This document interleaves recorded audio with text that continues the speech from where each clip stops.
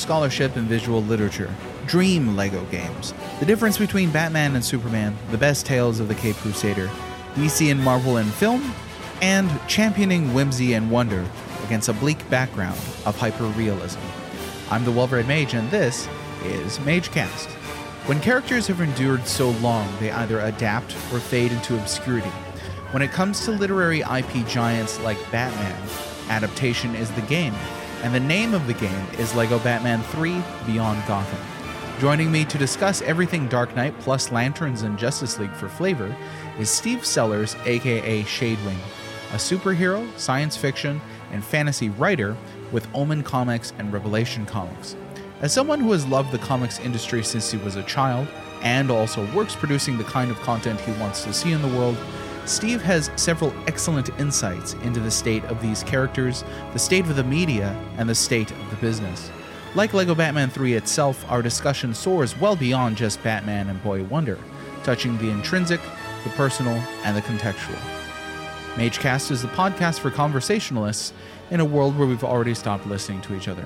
To learn more, visit thepixels.com, that's the-pixels.com, and patreon.com/thepixels. You can join our Discord to be a part of the conversation. There's a link in the description waiting for you. Or find me on Twitter at @TheWellReadMage. You can also find me live streaming, usually thrice a week, at twitch.tv/TheWellReadMage. How do you do, MageCast fans and listeners? This is Moses, aka the Well-Read Mage, coming to you to talk tonight with someone who is very close to the comics industry in his own way, very close to a lot of the subject matter that we're about to discuss. As you already know, because you heard the introduction, we'll be talking about Lego Batman, which is awesome. I mean, this subject reminded me that this show can be about anything. And there was a time where people were like, "You only do JRPGs?" No, I don't only do JRPGs. Got Lego Batman here, for crying out loud. But before we get to Batman, sitting here tonight with Steve Sellers, aka Shadewing. How are you doing, Steve? I'm doing pretty well. It's a nice evening at this point in time, and I can't wait to talk about this game. Likewise, I will say I am a big JRPG person, probably almost as much as you. I know we've talked about a number of JRPGs. My distaste for Final Fantasy VII Remake is probably on a par with yours. But we're not going to get into that. We came to talk about Lego Batman 3. I love superheroes, always have my whole life. It definitely goes back to my love of the X-Men. But I also really do like the Bat family a lot, particularly Nightwing. So when we talk about Batman, that's kind of where I'm at. I just love the Bat family. Awesome. And so you're a fan, but you're also a producer in the comics industry itself. Sure. Our listeners kind of get more of a sense of who you are. Would you kindly describe yourself and maybe describe your work? Yeah. How many years do you got? Mainly, I'm a writer for Omen Comics and for Revelation Comics. It's just a couple of very small indie publishers. We've only been around for a couple of years, really, in the scheme of things. But it's just one of those things where nowadays it's a kind of period where if the main companies aren't doing it for you, you can just make your own comics. And now it's very, very possible to do that. I got very, very fortunate because I was basically doing reviews of comics for Mike Nunnally, who's currently my publisher and partner in crime, as it were. And he basically told me, "Hey, yeah, I'm going to do this comic book company, and I have this idea for this character called Omen, and I want you to do this book called White Druid and Michael Nero. Would you like to do it?" And it took me a little while to sort of get into that, but I basically looked at it and said, yeah, because ultimately what kind of drew me into this particular character is that it's essentially a mystic Sherlock Holmes with a power that is interesting. He has the ability to basically see ghosts and demons and other worlds, and it messes him up because he can't control it. So I looked at that and I said, okay, yeah, let's go ahead and do that. And so a couple of my books take place in that universe. White Druid and Michael Nero, which is, think magic Sherlock Holmes, partner with a Celtic god, and you kind of have an idea of what that is. Okay. The other book I do is just came out recently called Guardians of Elayim, and Elayim, and basically it's a time travel fantasy series centered around a centurion, a Roman centurion who ends up killing a god, and the various people that were around him. And so they're basically, because of this, time and space gets completely ruptured. And so what they do is they go through time and space in the style of Exiles or Quantum Leap, and then putting right what once went wrong, and moving forward. But it's mainly like a trip into literary history, mythic history, and all those sorts of things. So that's Awesome. what I do for that universe. That's excellent. So, and you're the writer for these, then? Yeah. So, as a comics writer, you mentioned to me earlier that you also do short stories. You're working on novels.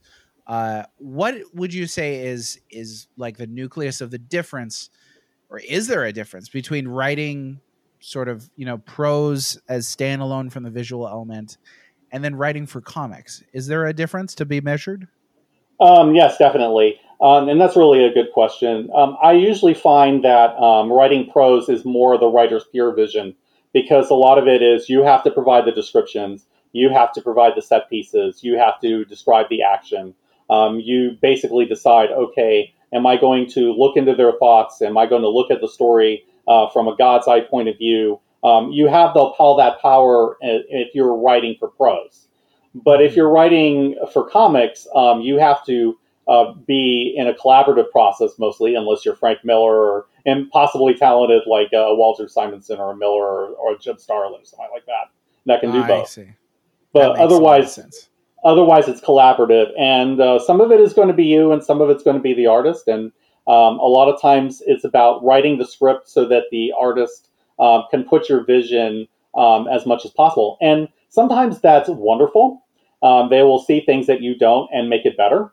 And then other times it may not be what you had in your head, and it doesn't work the way that you want it to.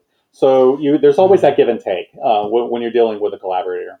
But I've been very, very fortunate. Interesting. And I was going to ask, have you ever had, what do you do if you have conflicts between, say, the writer and the artist? Well, a lot of times though, that's what we have editors for. And Excellent. fortunately, there are people that catch that kind of stuff in the process, and there is conversations back and forth at times, and yeah, those are the kinds of things that you would expect. But everything's generally pretty positive in my experience. Nice. I'm an editor, so I speak that language. I know what you're talking about when you say like the intermediary editors will save force. you or break you. Right. Yeah. I've heard it multiple times from the writers that I work with. Thank God there's an editor. I don't know if they're talking about me, but having a second set of eyes on the project in some capacity is, I think, great. You also used a term earlier in our preliminary discussion that I thought was very fanciful. You considered yourself a fan scholar. Maybe you want to unpack that? Yeah, I can't take credit for that term. I'm a follower of this account on Twitter called the Claremont Run, and it's a scholarly organization by somebody that I know decently well. I've been on his podcast named Andrew DeMond, and basically he recently put out an entire thread on Twitter, basically describing fan scholarship, which is kind of this space really that is between like professional scholarship done by academics and just kind of like fan discussion. I kind of operate the middle space, which is why I call myself a fan scholar, because I have been trained to do academic scholarship. I'm more than capable of that. I do have an advanced degree in English, so I can do those things. So I speak that language, but I'm not arrogant enough to write this sort of stuff for the ivory tower. So I'm usually writing basically for people who are fans. And so to me, I think it's important to have analytical discussion of superheroes, or really of comics in general, that occupies an academic rigor to the extent that it has the level of thought you need. But it is not written for people who are scholars. It's written for people who are fans. And that, and without all the yeah, this I'm used this source at this point, and having all this, I don't deal with that very much. And that's kind of the kind of stuff that I do, and I do those kinds of articles occasionally for Comic Crusaders, mainly a series called A Retrospective of Chris Claremont's X-Men, which is partly like me going through Claremont's entire run of X-Men and just boiling it down, partly from a fan standpoint and partly from a scholarship standpoint, and being able to make academic interpretations of things like the Dark Phoenix saga. That is fascinating right there. I Mm-hmm. sense that we're kindred spirits in many ways. Yes. I really like that term. That's brilliant stuff. Yeah, I really love it so much I had to take it. Yeah. It wasn't trademarked, so there's No. that. There's No, that. Well, no, I don't think he came up with it either. So right, yeah. Well, I think that fan scholarship is going to play a little bit of a part into the subject that we're going to get into tonight. But I guess just in brief, what's your exposure? What's been your exposure to superheroes? Say the big two publishers over the course of your life, and how have they influenced you? I don't want to overload this question, but just in general, as we settle down into this Batman discussion. Oh yeah. Now I will say I don't remember my earliest time getting into comics. Got into comics when I was really young. I want to say 7 or 8. I want to say my first exposure to comics was reading my cousin's Captain Marvel books on a trip to England, but I could be wrong about that. It was somewhere around that time, though, and that's one of the reasons. Like, I'm a huge fan of what you would call him Shazam today, but I prefer to use the original Captain Marvel name because I prefer the original version of the character. If you ask like classic Captain Marvel fans, do not call him Shazam; they will tear into you. Just warning you all now. I haven't read too much Captain Marvel or Shazam. Mm-hmm. I just like calling him Captain Marvel to stick it to Marvel. That's all. Yeah. That's a perfectly fair reason. But I think to get to the rest of your question, I can tell you for sure that my first comic that I remember owning was an issue of All-Star Squadron, which was a book about the JSA by Roy Thomas and Jerry Ordway. This was, if you guys have watched Stargirl, a lot of those characters that you're seeing in there came out of that run or came out of that period. Because they also had the Infinity Incorporated book, which were their children, the children of the JSA. So all of that stuff that you're seeing in there comes down to that. So that's where I got into it originally. That led me to Legion of Superheroes back to during the Levitz and Giffen era, and it was amazing. And then eventually I got into Marvel with Secret Wars, and that led me to discovering the X-Men, and really the X-Men have been like my lifelong love. So if you want to know why I'm writing this ridiculously long series about a 17-year comic book run, it's just because that book was so formative to me. That and New Mutants, which were the junior team of the X-Men originally, or at least around the 80s. Just those two books, really, I couldn't get enough of them. And it made me a lifelong fan of comics. But I really got into DC more later with Batman the Animated Series and Batman 89 and things like that. Awesome. I think that, so I'm not as well versed, to get this out of the way. I'm not as well versed in comic books as you are. I did read comic books when I was younger. It took a long kind of escape from reading comics, to phrase it in a certain sense, and then got back into comics later in life. Read a lot of Marvel when I was younger, and then flipped to DC when I was older. For me, it's just difficult to keep up with everything. I can't read both. I can't even read all the characters from one publisher. There's so much content. There's no way. No. I think you just stick with what you like. If you like a book, read it. Otherwise, just forget about it. Don't try to be a completionist. It's that way lies madness. If you can afford it and not go crazy, do it. Do what you love. But I can't. I have favorite characters, and I just have to stick with that. People recommend comics to me. They're like, it's a great series. It's long. And as soon as they say it's long, I'm like, nope, can't do it. Sorry. But I think, like yourself, if we're talking about comic book history, especially Batman history, A lot of people jumped on board Batman with Batman 89 and the Batman animated series. Batman animated series and Batman 89 were huge for me. I was only 4 when Batman 89 came out, but Mm-hmm. that movie hung around the cultural zeitgeist for so long Yep. that, I have like pictures of myself and my brother swapping between Batman and Superman costumes when we were kids for Mm-hmm. Halloween. And then Batman, the animated series hit, and that made me a lifelong fan of the character. Yep.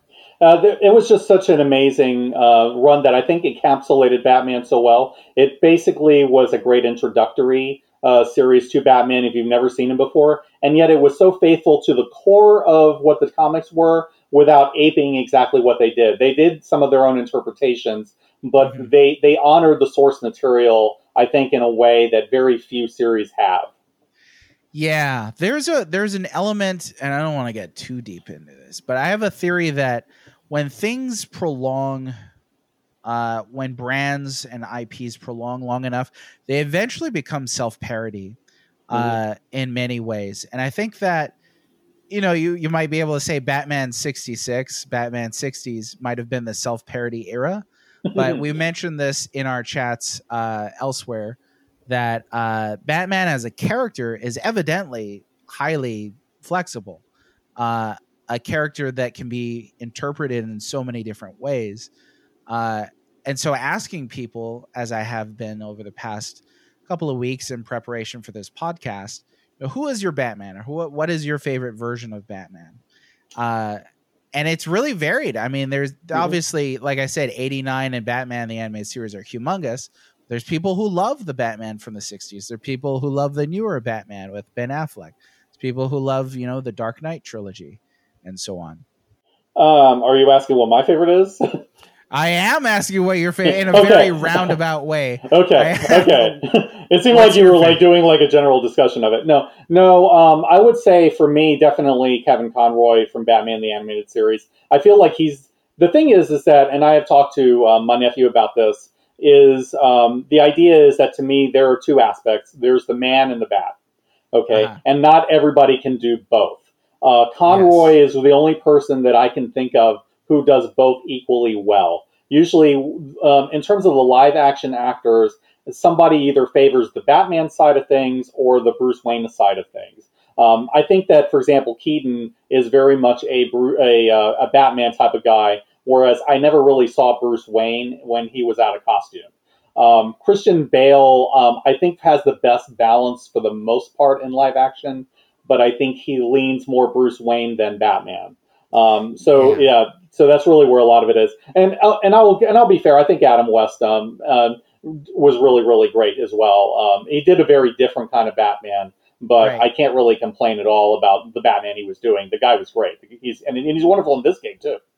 Yeah. I mean, in the context of Batman 60s, it made sense for that version of that universe. But I love what you said here. I totally agree. I think that this has been an established truth that typically actors are good as either the Bruce Wayne persona or the Batman persona, and rarely both. I agree with you. I think Bale did a good job. His Batman gets a little silly with the voice every once in a while. That's Where which are is the why I like. drugs? Right, exactly. Trigger, which is why I think that Batman Begins is my favorite of that trilogy. His Mm-hmm. Batman is a little less Rory in that one. Right, I agree. But of everybody that you mentioned, I have to agree. I mean, Kevin Conroy nails and given that he has to do his performance through his voice, I don't think that's a limitation, but it has to be said he gives his performance through his voice. And I agree that I think his Bruce Wayne feels like this Bruce Wayne that's really using the drive of his trauma to go forth, and also using this veil of the billionaire playboy real well, Mm-hmm. and also has a warmth to his character that I Yes. think that Keaton, you mentioned Keaton.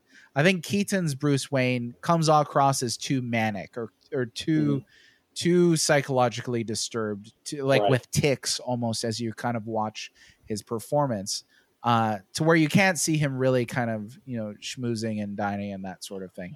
He's a little bit more Michael Keaton and a little bit less of Bruce Wayne to me.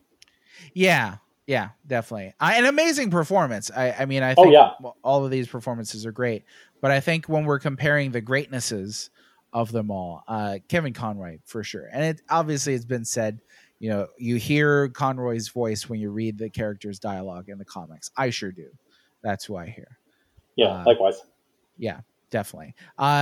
Well, we'll have more questions along those lines. Tonight is MageCast episode 63. Everything is Gotham. Love that. That was from the Kais. Thank you very much for titling this episode for us. We are talking about Lego Batman 3 Beyond Gotham, which was developed by Traveller's Tales and published by Warner Brothers Interactive Entertainment. It launched in 2014 across several platforms. Now, as an opening question, we're talking about Lego Batman. So of all these Batmans, did you see Lego Batman, the movie, by the way? Oh, I did. I really did enjoy it. It's kind of like another one where they're kind of like exaggerating all of these things that we see on Batman movies. They're trying to make him, oh yeah, I have no emotions and I am always the bat and I am awesome and I'm arrogant and all of these sorts of things. Yeah, that's not who he, typically is in the comics, but it's funny and it works for this movie. So yeah, I just love the Lego people in general. They have a very good comic sense. They're never afraid to make fun of themselves, and they never take anything too seriously, including anything that they're working on. I think that they're great.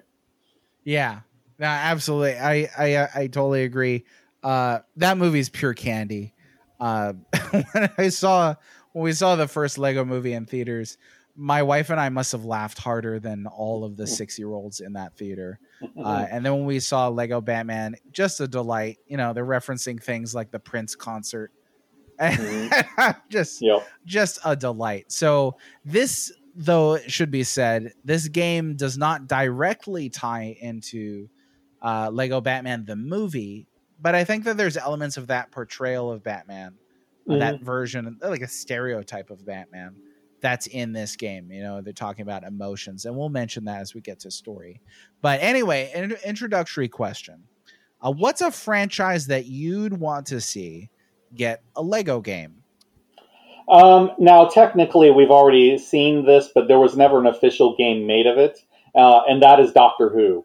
I am a huge Doctor Who fan, and I think that there are so much in 60-some years of Doctor Who that would make a great Lego game. And if you've seen Lego Dimensions, or at least in video playthroughs, there are just some really, really great stuff that they did for that. The Doctor regenerating into all the different incarnations, all the ticks being there, the TARDISes being different every single regeneration that you put him in. All of those are really, really great. And I really wanted, for the longest time, to see them finally make a proper full Doctor Who game, and they haven't done it yet. Get on it, Traveler's Tales. Get on it. Oh, man. Yeah, and Lego Doctor Who, I mean, there are people who would go bananas for that. I've never seen it, but I have a lot of friends who are like, oh, man, Doctor Who, have my babies. So I know a game like that would do real well. And I will say, I think somebody mentioned Final Fantasy as an option. I would totally play that game too. Oh, yeah. No, it's some of our favorite answers that I jotted down. A lot of people had some really fun answers here. I said Lego Last of Us just to be silly. That would be, I actually would like to see them. I would like to see them parody Lego Last of Us 2. And just because the thing is that even in games, or at least movies that they're making fun of that are bad, the way that they handle it is funny enough and entertaining enough that you want to play it. Yeah, definitely. CEO of Dokkan said Lego Minecraft, which I think that's a... That is like the most meta answer. Lego thing I've ever heard. I approve. That's wonderful. Terrence Harkin said Lego Mega Man. Wily rebuilds and modifies his Wily machines on the fly mid-fight. Cool idea. I would get behind that. Huge Mega Man fan. Yeah, I haven't played very much of it. I played like Mega Man X and a few other things, but I'm not enough in it to really say one way or another. But I hope you get your wish. Oh yeah, no, I would day one that thing so hard. Magimetal said I would also totally play a 100-player Lego Battle Royale. OMG, that would actually, I think, do real well. Battle Royale, real popular right now. That'd be good. J Torto 40 said Lego Halo. It's time. I think that would do real well too. It's hard to see how these wouldn't. Savage Membrane, 100% The Legend of Zelda with a Zelda, beg your pardon, Dungeon Maker inclusion or spin-off. That sells itself.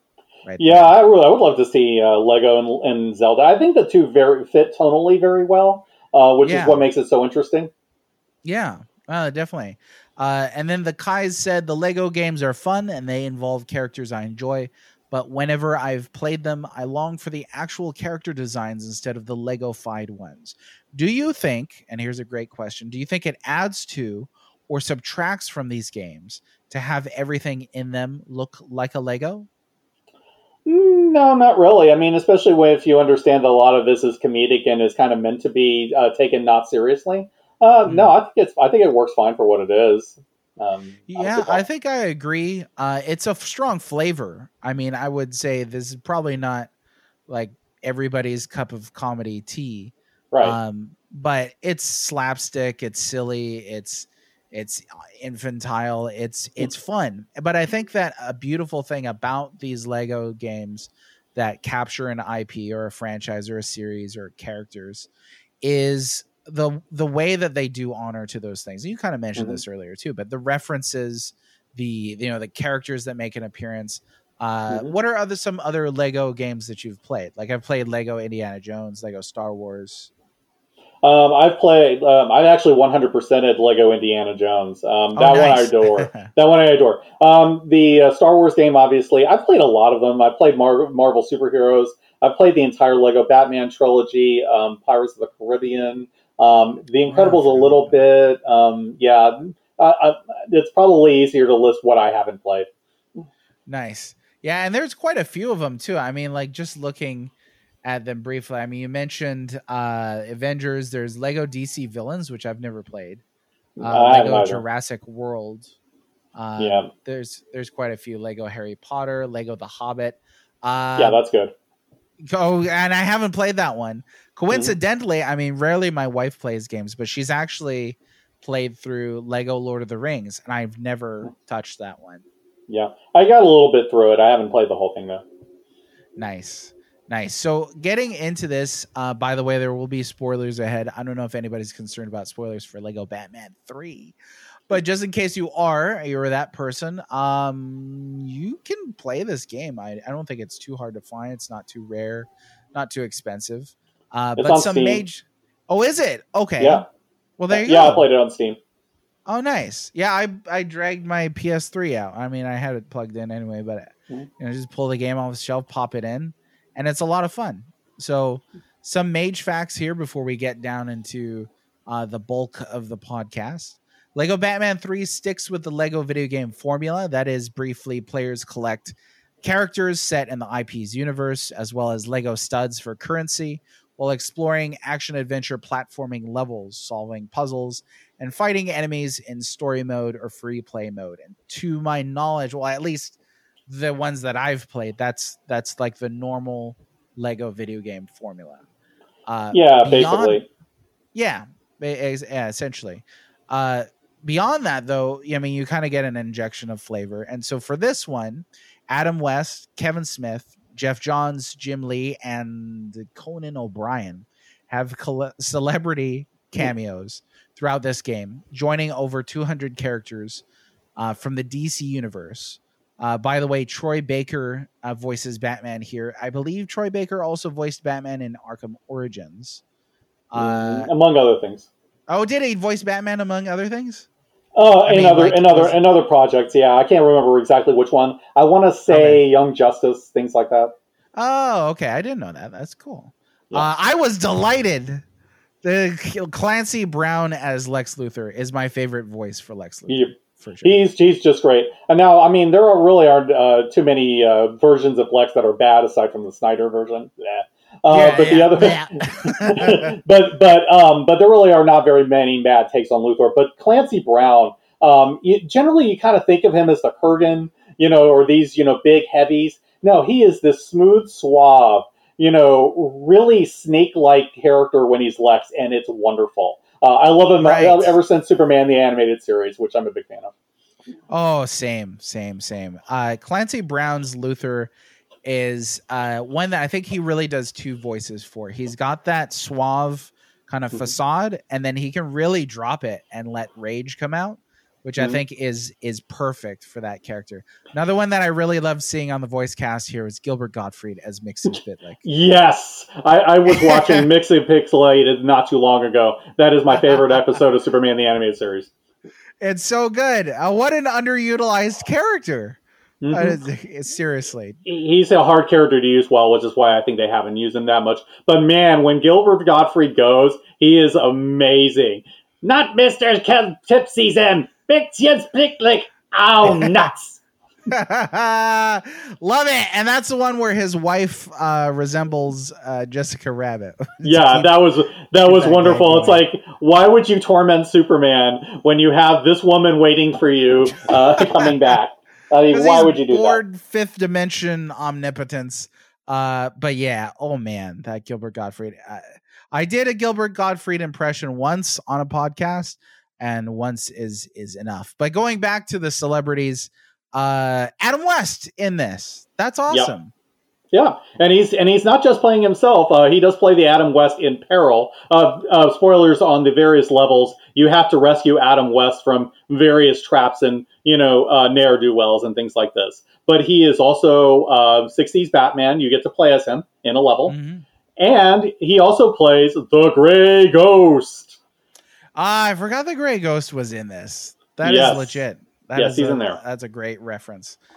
Kevin Smith is in this. You know what? Did you listen to Kevin Smith's Batman podcast, Fat Man on Batman? I did not. What did he say? Okay. No, so it was just he said a lot because he's Kevin Smith, but I don't know if you're a huge Kevin Smith fan. I think I was at some point, and then I would kind of burned out on Kevin Smith. Yeah, likewise. I did like his Daredevil run, though. He did some good stuff on Green Arrow. Yeah, his Batman stuff it exists. Yep. There's that. But Kevin Smith, he did a podcast. I don't know if he's still doing it. Probably not. Called Fat Man on Batman, where he talked with just various Batman creators. He talked with Burt Ward. He talked with Denny O'Neil. Some really cool people and really cool discussions. But anyway, it was a cool podcast. If you're a fan of Batman and you can stomach Kevin Smith, there's that. Jeff Johns and Jim Lee, I don't particularly remember being in this. I think there were probably, you had to look for them and try to find them. I never found them either. But I will tell you, the fact that those two are in this game tells you when this was made. This was made at the early stages of the New 52 reboot. And you can tell that. You can tell that because New 52 Shazam is in it. You can tell that because of Man of Steel. And all these other things, they very much are referencing, and the Wonder Woman Superman relationship, which came out of the New 52 as well. Yeah, silver bracelets and silver tiara, Wonder Woman. So New 52, now that you brought it up, is actually when I got back into reading comics. New 52 evidently being that movement where they were like, we need to get people reading comics again. Let's do this thing. And it worked, at least for me. I liked a few runs from the New 52. I thought the Aquaman was good. The Wonder Woman was good. I enjoyed, I think it was Grant Morrison's Action Comics. Yes. Weird because he's Grant Morrison, but I'm there for that. What are your thoughts, just briefly, on New 52? I think it was a mixed bag. Now, I will tell you, it did work to really bring new people in. I absolutely agree with you on that. There were also books that were experimental that they didn't do as much before that I wish they were still doing. I wish that they were still doing Western comics. I wish they were still doing Justice League Dark. I wish they were still doing Demon Knights and things of that nature instead of a million Batman books. Okay, I wish they were doing all those things. I wish we still had Grant Morrison on Superman, aside from that recent Authority series was good. But I am totally. But on the same time, they alienated a lot of people who were reading it already, and because what they were doing in many cases was it's just going to be these characters in name only, and we're going to get rid of all the relationships. We're going to get rid of all of the legacies that used to define the characters. They destroyed the Flash legacies, for example. They completely ruined, in my opinion, Captain Marvel. Things like this. So I can, but at the same time, I can't completely hate it because there were a lot of really good books. I enjoyed the Grant Morrison Superman stuff. I thought that Green Lantern was at least consistent. Some of the Bat books were at least consistent. And then you had, and actually Supergirl was improved, or at least at first. So I didn't read that one. They actually, So before then she was like a teenager and she was dressed, in midriffs, and they didn't have like a consistent thing that they were doing with her. When they rebooted her under Michael Green and I forget what the other guy's name was, Michael Johnson, I believe. It basically they kind of started over with her story and kind of showed how she acclimated to being on Earth after being born in Krypton and growing up on Krypton. That was actually reasonably well done. And then they started hitting crossovers, and that was an end of that. But up to that point, it was great. You know what? And that's where they lost me too, is the crossovers. Yeah.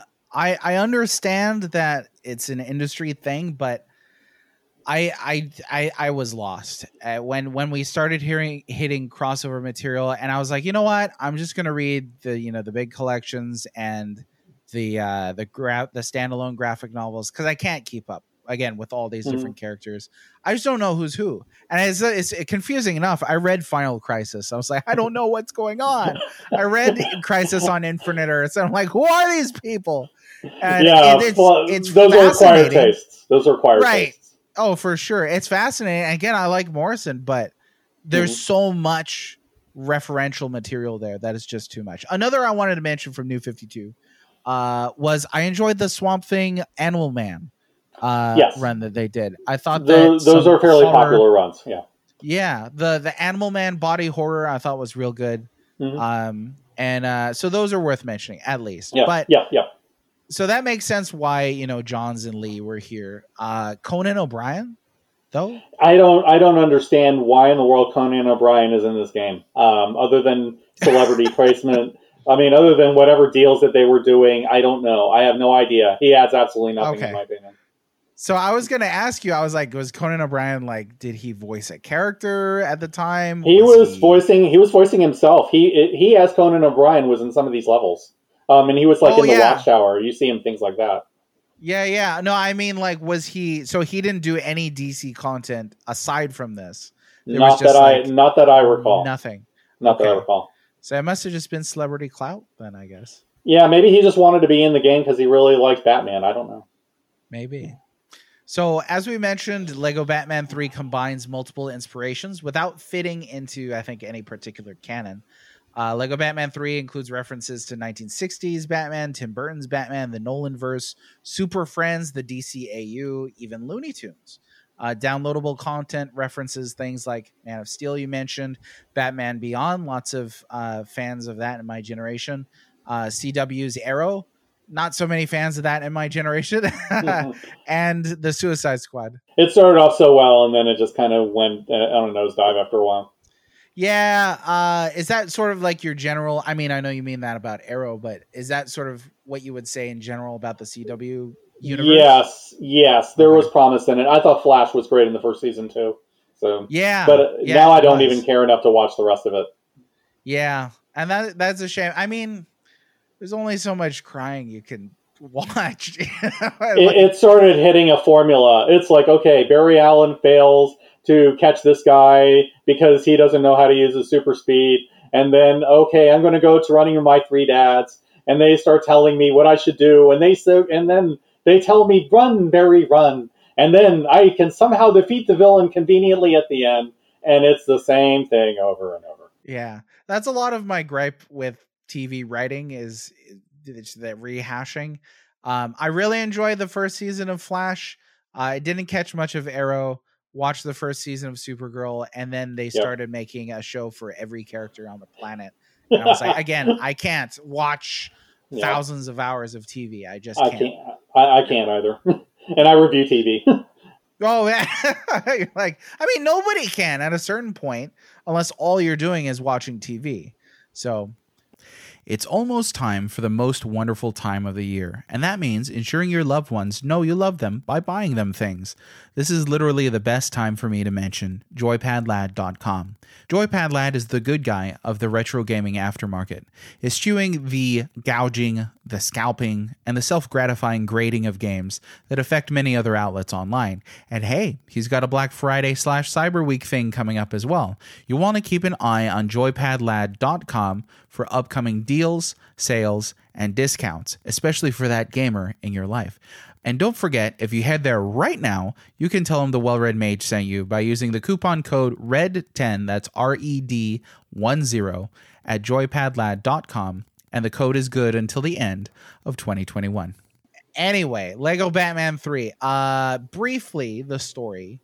So going back to replay it, I completely forgot that the lanterns are in it, and it kind of starts off with the lanterns as well. Mm-hmm. Yes.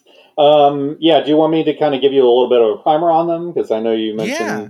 Well, okay. So, I mean, I love the Green Lantern that I've read. I haven't read a ton. Mm-hmm. But if you want to give like a primer on like who the lanterns are, because this is a Batman podcast, maybe people are like, oh, I love Batman. What the heck? They're talking about lanterns?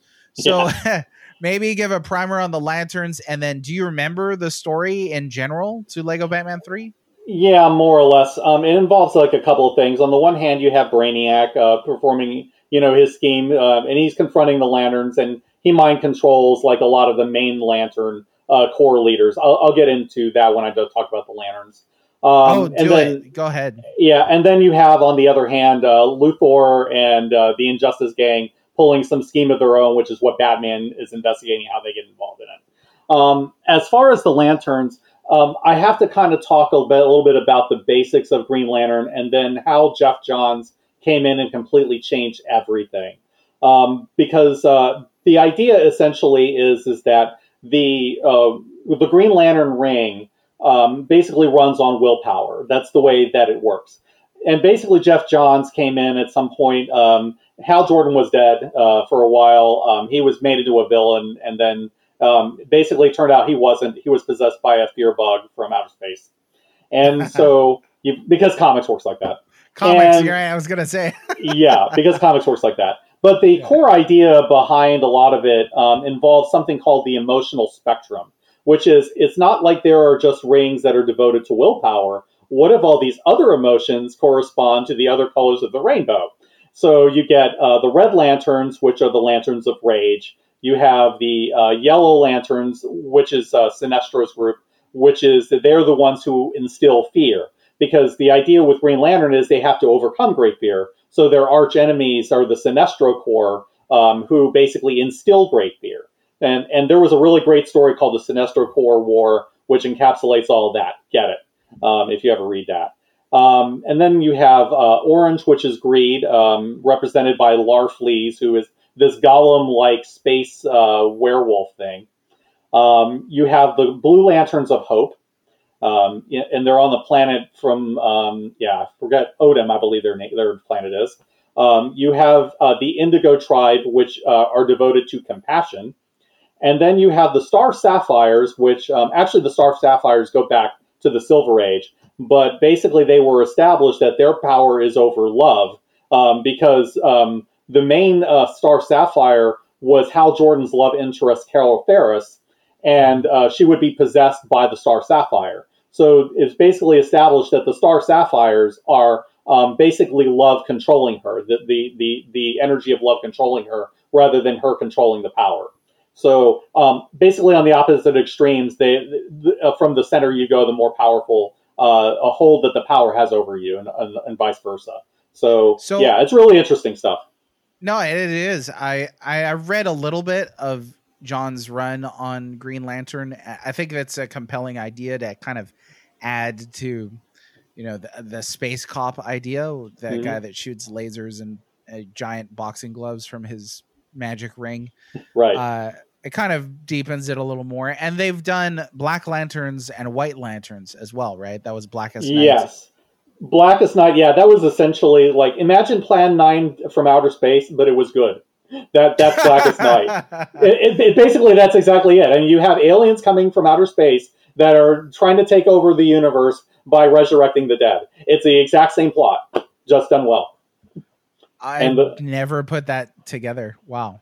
Yeah, and Brightest Day, and Brightest Day is basically where they're the lanterns of light, because like all of the colors in the universe form white, and so so they represent life as a whole.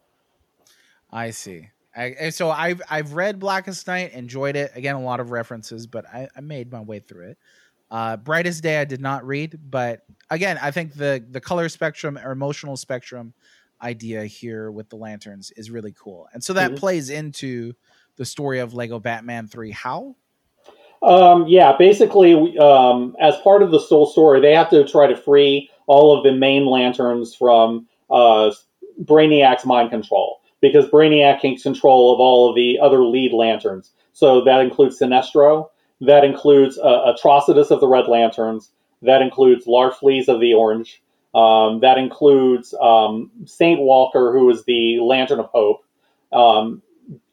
And then there's, I think, Indigo One, who is the Compassion Lantern. And then there's Star Sapphire. So all of them get mind controlled, and you have to go to each of their planets to basically free them. Right. So there's a lot of planet hopping here. Yeah. Now, as a personal question, Steve, sure. if you were to get any of these rings, which one do you think would call to you? Probably blue. You? Probably blue. Yeah, I would say I'm largely like an optimist in spite of myself, so I would say that. I don't know. I don't feel like rage calls to me. I don't feel like greed calls to me, and I don't feel like I'm very scary. So I don't think that any of those would work. But at the same time, I would kind of rule out the others. I think I'm mainly hope, maybe a little bit of green. Nice. I really like Saint Walker as a character. I think years ago I might have said blue for myself.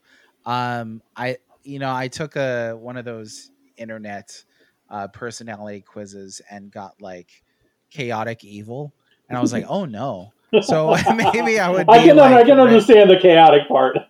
yeah. You gotta play to your strengths. But maybe I would be red or orange at this point in my life. I don't know. I don't know. Yemi the Ferret said, "Aw man, this was the first Lego game I 100% platinumed. I had a great time with it, although I still wonder why they didn't just call it Lego Justice League.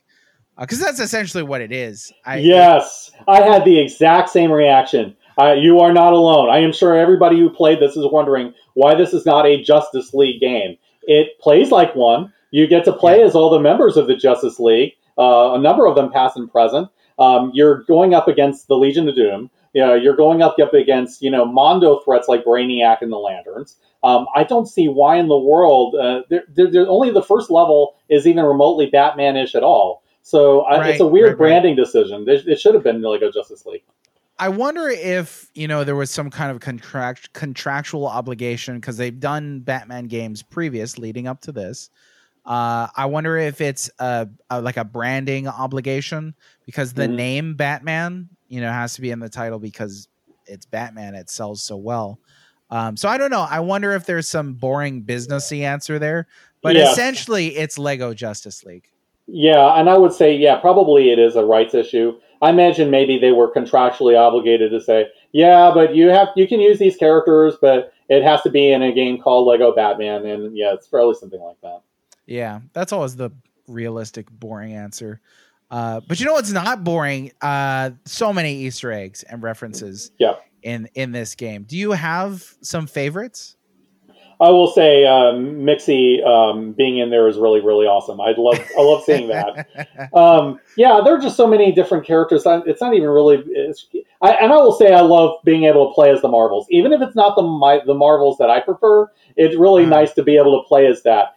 Being able to play as Shazam or as Captain Marvel, and being able to say the word Shazam and turn yourself into Billy Batson, that really, really is great. That's just really wonderful. I love the fact that Wonder Woman's theme, the 70s theme, plays every time you fly while playing her.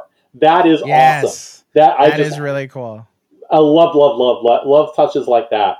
Yeah. It's just things, things like that. Suicide Squad, that level was not too bad. And just the lanterns in general. I'm a big fan of the lanterns, so being able to go to all these planets and do these open world explorations, and trying to unlock all of these things, even after just playing through the story mode. That's really, really great. Going on the moon and finding like the lunar lander going over there, you get to destroy that and get some bricks, things like that. Yes, so cool. I with so many characters, but I think I said earlier over 200 characters or something like that. They really do a lot of homages to different versions of characters. I mean, right down to there's a nurse costume Joker from The Dark Knight Yeah. in here. Really funny stuff. Mhm. I loved seeing Polka Dot Man, some of the more obscure things. Was Gentleman Ghost in here? Because I mained as Gentleman Ghost for a while. I don't recall. Maybe I just never unlocked them. There are a lot of Oh, characters maybe you could there play are, this. yeah. And I just ran through them like a couple days ago, but there's no way you can remember all that. Oh yeah, and Darkseid is in this. You can play as Darkseid. Yes, which is amazing. I love Darkseid. Yeah. Loved seeing Batman of Zurin R. Yes. Super Batmite. cool.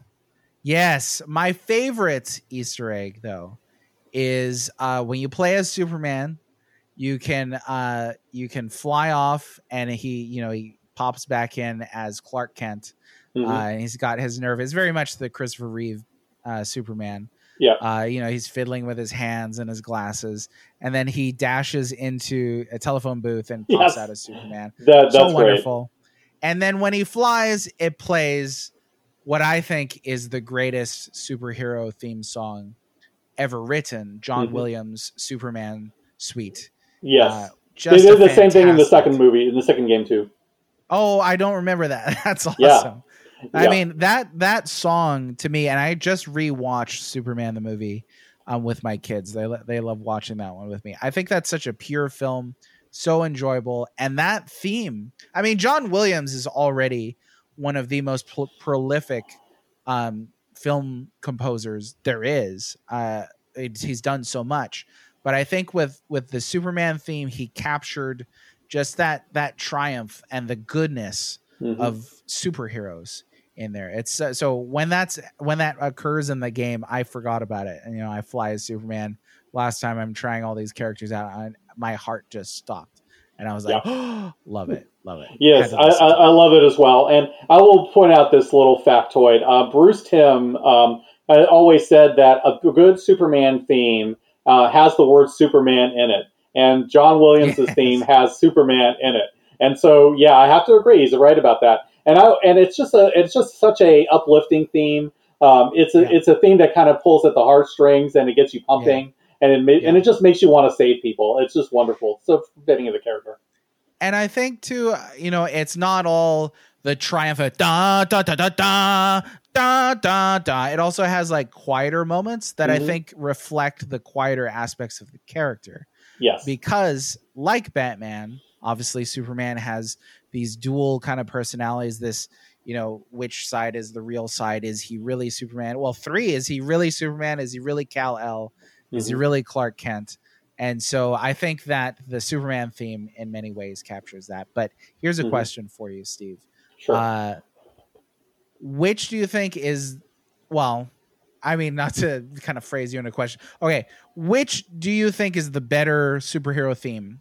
Danny Elfman's Batman score or the Superman theme? I mean, the Batman theme or the Superman theme? I'm a little biased here because I prefer Superman, but I will lean to the Superman theme. I think that it's a lot more enduring. I think John Williams is just on another level. As much as I love Danny Elfman and as much as I love that theme, I just feel like there are a number of really great Batman themes. The Dark Knight by Hans Zimmer, I think, is up there pretty close as well. So, I mean, I wouldn't say that there's like a definitive Batman theme. There are a number of really great ones. But I don't. I think most people, if you were to ask what the Superman theme is that's definitive, they would say John Williams. For sure, yeah, I would have to agree.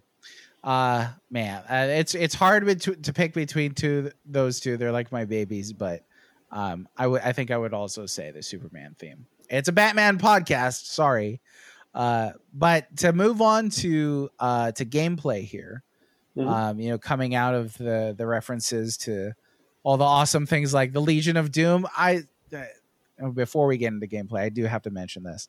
I did grow up watching the Super Friends. Loved the heck of that show. Still watch it with my kids. Super cheeseball.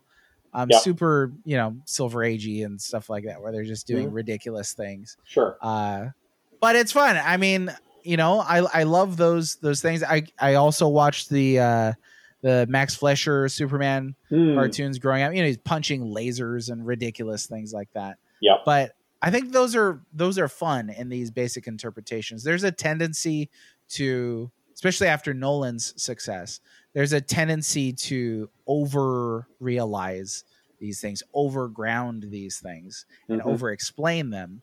Whereas superheroes thrived for so long without that necessity, without having to show you the man behind the curtain. I don't know if you have any thoughts on that before we move on. No, I agree with you. In fact, some of my same concerns about modern stuff is very much like yours. The thing really is that I think people are like trying to sort of justify their childhood to themselves, and they just can't accept the fun and the whimsy of the concept. Because the thing ultimately is that superheroes really work best when they're simple. They have a logical grounding and they work behind the scenes, and what works in the story. But the thing of it is that the minute you start deconstructing everything too much and you start questioning everything too much, you basically are at a point where there's a diminishing returns to it. And I'm thinking that they're starting to hit that area now, like with the recent Batman movie with Pattinson. It's like I don't have a problem with the casting necessarily or any specific things that they're doing per se. I'm just kind of concerned that they're trying to out Christopher Nolan with it. Yeah. And that's not a good trend to me. I don't think that is, I think that they need to put the brakes on that at least a little bit, pull back a little bit. They did something similar with Daredevil when it got too dark, which is where you got Mark Waid's run on that book. And it was lighter and more fun, but it was still psychologically complex. And I think that is where you should be going with some of these characters. I think like Batman the Animated Series, I think had the right tone. That's a tone I think they need to start getting a little bit more back to. Well, yeah. And I mean, you could certainly have a balance of those things. Batman the Animated Series is actually, I mean, there's dark episodes in Batman the Animated Series. There's also very lighthearted episodes in Batman the Animated Series. And so there's a balance. With DC, not so much with Marvel, but with DC, I think there's been so much of a tendency to be like, oh, the darker the better, and put the kids to bed. DC's on. Grim and gritty, I think, was a term that was being used even as far back as Batman '89. Yeah. Grimdark, and you can lean in that too heavily to the point to where it's transparent. Snyder certainly did. Snyder seems like somebody who, I mean, I'm sure he's a nice guy. Oh yeah, he seems like somebody who.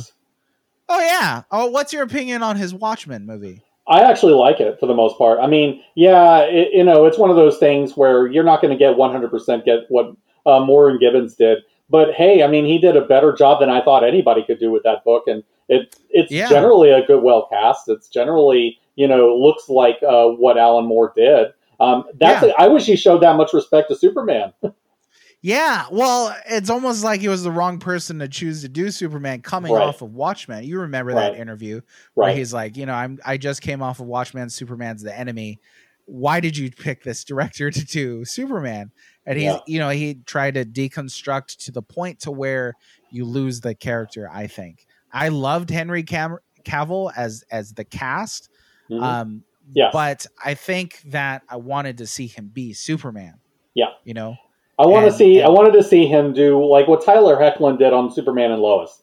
How the early first few 5 minutes is, him smiling and wearing the Fleischer costume and coming up to this poor kid, saving this kid, and said, "Yeah, my mom made this costume for me." I want to see Henry Cavill do that Why do we not see that? Because why are we talking about Superman so much as a Batman podcast? But we got to get it out of our system. I'm sorry. It's much like Lego Batman 3 says it's a Batman game, but it's really about the entire DC universe. Exactly. So I think we're entitled. We're good. Yeah, we're fine doing this. So with Superman, that's spot on. I did not see that show. I haven't seen it. Again, I was kind of burned out on the DC TV stuff. But I saw that clip. And he, it says my mom made me this suit, and he's all happy about it. And I was like, that is Superman. There's not any other character I can think of, major character, that's going to have that level of warmth. And then rewatching the Superman movie, right after Superman saves Lois Lane from the falling helicopter, she's like, "Who are you?" And he's like, "A friend." Mm-hmm. That is Superman. Yes. A friend. It doesn't matter what his name is. It matters that he's a friend, and he has to come across in that sense.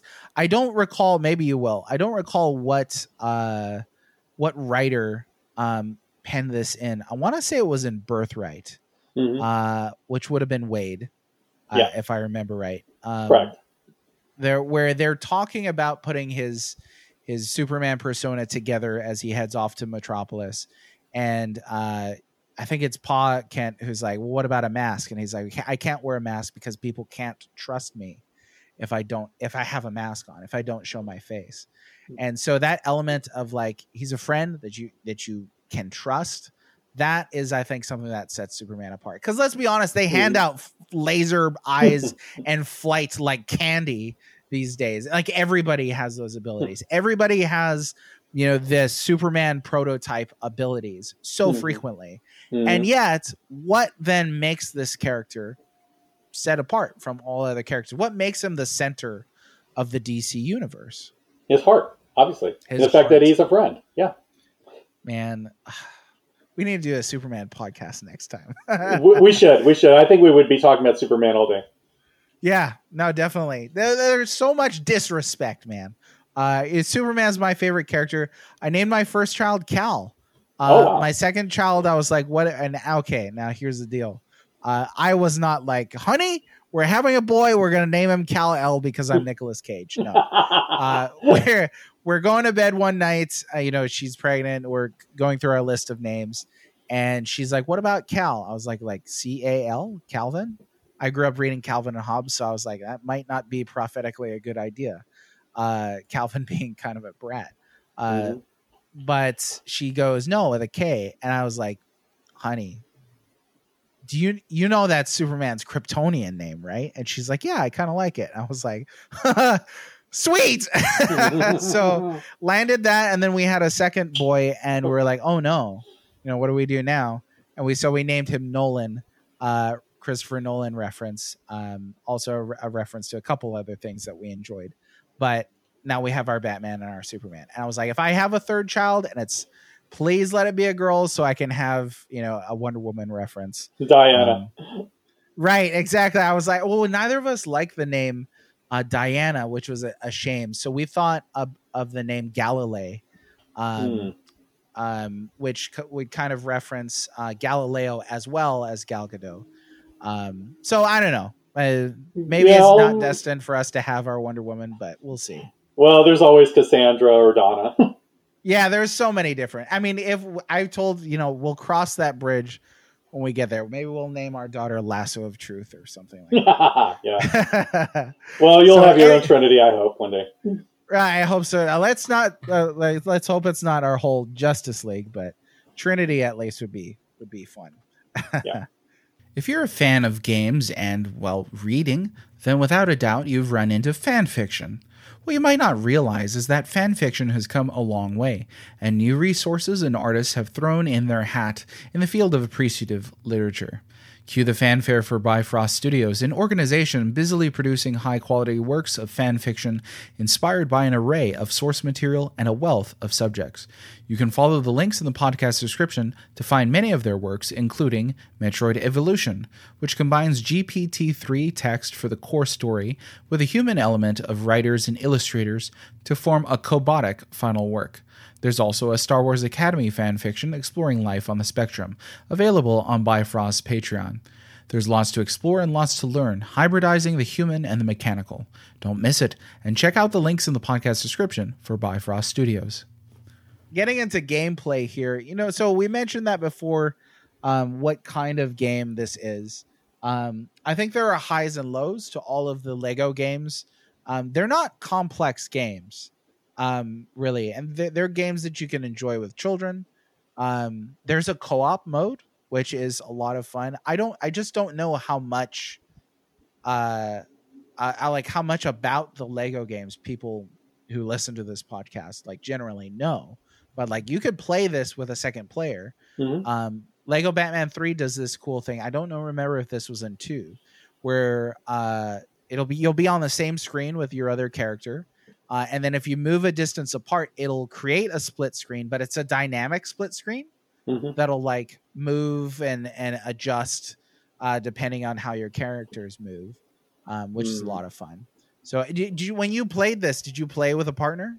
No, I'm usually single player on most of the games that I play. So yeah, I didn't play that, so I don't know for sure. You might have been that way in Lego Batman 2. I don't remember. But okay. Yeah, I do remember that being in 3. So, but no, I never used that. And I think you mentioned earlier you did 100% this game? No, did not. I have 100%ed other games like Indie, but not that one. Okay. Yeah, there's a lot to do in this game too, for sure. Yes. Yeah. So with co-op in the Lego games, there's some frustration that can come anytime you're playing split screen. There are cooperative puzzles here that like the computer AI will work with you to do. But when you're doing that with a human player, it's not always easy to see or figure out. And that's kind of like, I guess, a visual criticism of the Lego games. Is sometimes it's difficult to get your jumps down. There's a mixture of like, backgrounds that look like Legos and then backgrounds that don't look like Legos. Interacting with things and landing different things can be a little difficult. And then there's some jank involved too, for sure. These are not like, prime platformers or anything like that. But right. I will say there's no lives system. though. So like if you die, you lose studs, you lose your currency, a little bit of it at least. So it's not a huge, Yeah, it is a little annoying when you die, have to recollect all of your studs before they all disappear. Because that's stuff that, especially if you want to try to get True Hero and get the stud for that, that can be a little annoying. And when you have to jump around and not know where you're going, trying to figure out what you're supposed to do, and you're in an area where if you make the slightest mistake, you die, that's not fun either. Yeah. There can be some gaps that aren't easy to detect, or hazards that, suddenly your character explodes and you're like, whoa, what happened? Mm-hmm. And there's also the gameplay and story segregation problem, which is that there are characters who should not be dying that are dying of things. Because I don't think that it's like, okay, this character is vulnerable to biochemical hazards. It's like, yes, including Captain Marvel, who's invulnerable. No. Yes. Yeah. I was going to say, for the most part, that is a great point. For the most part, there's it's impressive that they were able to take so many characters and just come up with, say a dozen, 2 dozen set ability formulas, I guess you could say, and then pinpoint which of the characters share those common traits. Mm-hmm. So, for instance, there's a lot of characters that just have a gun. But then there'll be characters that, have heat vision, or there'll be characters that have super speed, or there'll be characters like Lex Luthor and one of Robin's special suits that can interact with high-tech things that other characters can't. And so when you're playing through the game, a lot of the puzzles are set in that sense of you have to have the right character for the right job. If you're playing in story mode, it'll funnel you in that direction. Yep. If you're playing in free play, though, that can be a little more, you have to get creative with what characters you're using. Mm-hmm. And and then of course you have like the Batman character who's got a number of different suits. You have Robin who has a number of different suits. You have Cyborg who even has a lot of different setups in much the same way. But the part of the problem is I used to love playing as Nightwing in the first two games because Nightwing would have like a similar setup to Robin. He doesn't in 3. And that's particularly annoying when it's like, okay, if I want to go and play, have like the ice suit or something like that, I can't do it. I have to switch to Batman. I'm like, no, Yeah. I am not a fan of that. You're a big Nightwing fan in general, right? Yes. Yeah, he's my favorite DC character. Oh, nice. And it would make sense that Nightwing would have the same costumes as Robin. I don't know why they didn't do that. Maybe just space. I mean, there's a lot of characters here. Maybe it just got rushed and they just didn't have time to implement it or something like that. Yeah. So I think that's the closest probably we'll get to like, analyzing and critiquing this game as far as its mechanics. To start kind of pulling back a little bit and talk more generally about Batman now. I love that we talked about Superman. We're talking more generally about Batman now. We mentioned favorite versions of Batman earlier. I asked on Twitter previously, without saying your age, what's your favorite Batmobile? For me, that was Batman 89, Batman Animated Series, that long limousine Batmobile. What about yourself? Oh, wow. The thing is that I prefer a Batmobile that actually looks like a car.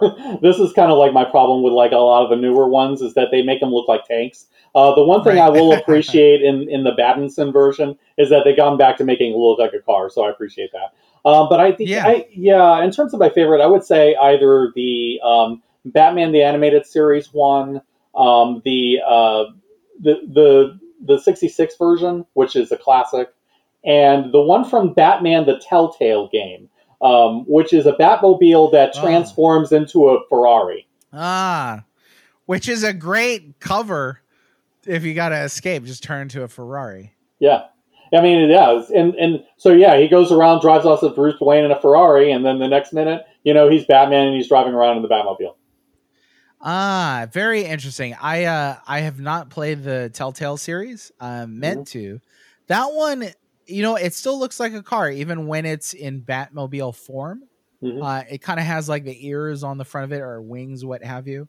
So that's really nice looking. What about the Arkham games? Did you ever play any of those? I am a huge fan of the Arkham games. The first two games I'm really a fan of. I love Arkham City the best. Arkham Origins I played somewhat of. I really like the stuff with Deathstroke. That stuff was pretty decent, but it didn't hit the notes as much for me. And then Arkham Knight, I wish I could have finished that game, but as much as we've already talked about my favorite Batmobile, my least favorite Batmobile is the one in that damn game. I hate the Bat Tank mechanics in that game. I constantly end up getting just killed, and after a while, I just rage quit, and I'm like, I'm not coming back to that. Yeah. So I would say, I will say that Batman Arkham City is the best one, though. I thought that the choices of villains were very good. I thought that the riddle clues were much more interesting. I like that you were not confined into the asylum like in the first game. It's open, Catwoman, I thought was really well done. There was just so much there, and like all the villains were represented. Mr. Freeze was great. There's just so much in that, and then Ra's al Ghul, my favorite Batman villain. I get to fight him. That makes me happy. So nice. that hit my fan buttons. Oh yeah, and the Joker dies, which always makes me happy. Yeah. Wow. I mean, my goodness. Arkham City is quite a game. Actually, my personal favorite is Arkham Asylum because I think it has that real claustrophobic, psychological aspect to it that you lose with City just by the open nature of it. That's totally fair. City feels like a true sequel in that it is broader, it's bigger, it has so many more characters. It's humongous. Glad you're a fan of the Arkham series. That's some good stuff. I have to agree, though. Arkham Knight, I liked a lot of Arkham Knight, but I did not like the Batmobile tank sequences. I wish we had just had more traditional boss fights because those were so excellent in the series previously. That having to do with so much Batmobile stuff is just nah. Yeah, I think they just did it wrong. I mean, the problem is that I think when people said that they wanted a Batmobile segment, they weren't looking for Bat Tank segments. I think that they were looking for something along the lines of like Grand Theft Auto, where you can just drive around Gotham, and stop crooks with the Batmobile, get out of it, and do whatever, or use like a lot of the trick stuff that are in the Batmobile, like the smoke screens or like the bat line type of stuff. The kind of stuff that you expect to see from the movies and that sort of thing. I think that the way that they implemented it was not good, and I think that that's probably why a lot of people really, among other things, the PC version, from what I remember, was unplayable. So there's that too. But I think all that together is why it didn't work as well. Yeah, I gotta agree. Well, you mentioned the Batman earlier, and some apprehension about that. Mm-hmm. I think that so Matt Reeves, if I remember, is the one directing. Matt Yes. Reeves did an excellent job on the Planet of the Apes films that were more recent, in my estimation. Sure. I really enjoyed those. Really liked Andy Serkis' performance as Mm-hmm. Caesar. I thought he, just a stellar Yeah. physical actor. And some really interesting just takes on that classic sci-fi franchise. So they were also very dark movies, though. Yeah. And so obviously, when the first trailer for The Batman hit, um, it's dark, and we know we're getting the Riddler. It's nice to see, a version of the Penguin in there, a version of Catwoman in there. It's nice, especially after the more jaded, older Ben Affleck Batman, to kind of have like a younger Batman that seems more, uh, less than, I guess, Miller's Batman, maybe. No, darker and angrier. Right. Well, I mean, like less like I'm just gonna break everybody's legs and shoot them and stuff like that. I mean, we're getting a lot of violence here, but Ben Affleck's Batman was very much like Snyder was, just like he's at the end of his rope. He's taking sleeping pills and alcohol every night, and just he's done. Whereas this Batman, maybe we have a chance to see like a younger alternative now, but the real interesting thing to me about the Batman is, they said they're doing a detective, a film noir, Sure. kind of Batman film. And I think if we're looking at the history of Batman on film, I don't think they've really stressed the world's greatest detective aspect of Batman so far. No, they really have not. And that's one of the things that they really have been focusing on, making action movies first. But you never really see like the Batman following clues and doing all these other things where they tries to investigate things, follow leads, use the Bat gear in order to find the where the next clue is leading, all these kinds of things that you even do in the Arkham games. We haven't really seen them in the movies. That's kind of unfortunate. This is one area where, again, I think the cartoon did it better. Where you see a lot of detective-oriented sort of episodes for that. But it just seems like there are more emphasis on, just having that formula there, having the action movie emphasis there, that I think that it just kind of becomes like an exaggeration rather than the character more in its less distilled form. Yeah, I agree with that. I think that Chris Nolan, had moments where Batman's studying, things that he picks up at a crime scene. Like I think it was in Dark Knight when he's like studying the ballistics in a brick that he removes, but he relies on, Lucius Fox so much. He relies on, all these other things so much that you don't really get like what you saw in Batman the Animated Series, where he's down in the cave studying these things constantly. He's doing his own chemical tests. He's doing all these things, where Batman, you get that whole, the encyclopedic Batman, the detective Batman, the chemist Batman, the engineer Batman.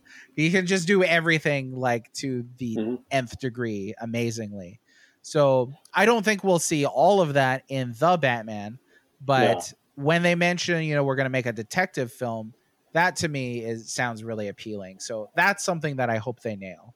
Yeah, I will say one thing. I would like to see a version of a comic called The Batman's Grave. It came out recently by Warren Ellis and Brian Hitch, I believe. And it's a 12-issue maxi series, but it does have the action-oriented elements of it. But it is also very detective-focused as you're trying to find out who the villain is, what the villain's motives are, and why he's doing it, and ultimately the Batman trying to predict where he's going next, based on clues and things that he leaves behind.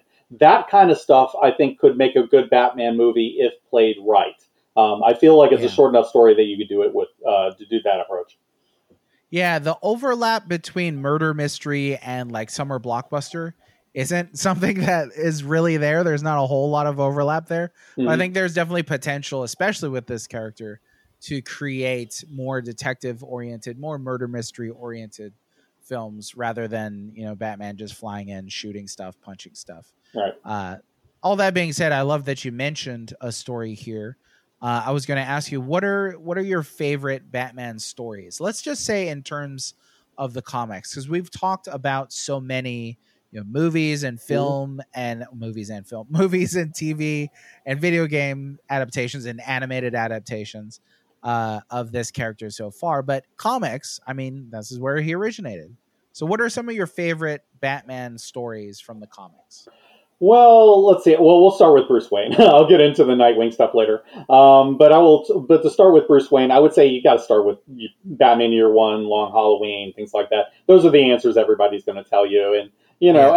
I just don't think you can run away from them because they are pure undistilled Batman. I think Year One gets the noirish aspect.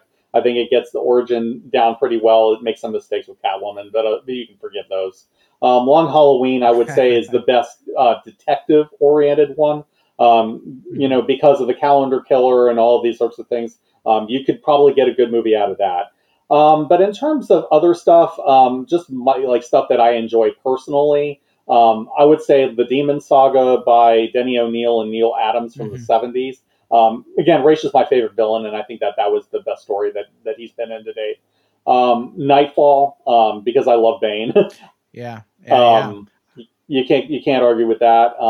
Yeah, just stuff like that. I recently read Batman: The Cult that was by Jim Starlin. That was Oh very yeah. good. They totally break him like in a way that he has never been broken. I think before or since. And Wow. watching him come back from that shows the triumph of will of Bruce Wayne as Batman. I think that's just really really great. Other stuff, just Bat Family type of stuff. I would say for Nightwing, Grant Morrison's Batman and Robin run, because I just love that they twist the whole formula with a lighter Batman and a darker Robin in Damian Wayne. And I love that Mm. dynamic. Speaking of Robin, Tim Drake's origin in Lonely Place of Dying, because that Mhm. shows why Batman needs a Robin. Um, Yeah. that's really really well done. Other Nightwing stories, I would say Prodigal, just because it's like the first time we see Dick Grayson earn the cowl and kind of get a little bit out of Batman's shadow because by facing Two Face, who had traumatized him as a kid. That's just really really great stuff as well. Chuck Dixon did a lot of really good stuff on his Nightwing run. The Peter Tomasi run in Nightwing is very very good as well. And I would say the recent stuff by Tom Taylor in Nightwing is pretty solid as well. They have messed him up in the last few years, and it seems like between Dan Jurgens in the last few issues before he left, and now Tom Taylor doing his run, it seems like Nightwing is back to being the former Boy Blender we love, know and love, and I love it. Also, there's so much good there. Like Mm-hmm. you mentioned, there's so much good. I like about the demon stuff with Ra's al Ghul is Mm-hmm. it takes Batman out of that element of Gotham, and it places him in I think unique context. Having to deal with Talia, having to deal with an international terrorist, rather than just these people that put on Halloween costumes and run around the streets, Mm-hmm. and taking him out of his element like surprisingly works so well. I mean, Mm-hmm. they knew what they were doing, obviously, in creating that new kind of layer to this whole character. And I mean, you're right. You started off mentioning a lot of the things that I would mention. Year One is obviously recommended so frequently. I think Long Halloween might be my favorite Batman story. Mm-hmm. It's one that I reread recently with a friend who was just reading it for the first time, and just really impressed, really just delighted every time I read that story. If I wait long enough, then I forget. Mhm. And then so it becomes a mystery all over again, and I enjoy that. One that I've always enjoyed, another super popular one, Killing Joke, is one that I really like. Yep. Hush is a great story that has so many characters in it, that I like a lot. And then Snyder and Capullo's Batman run is one that I really enjoy. I think Court of Owls.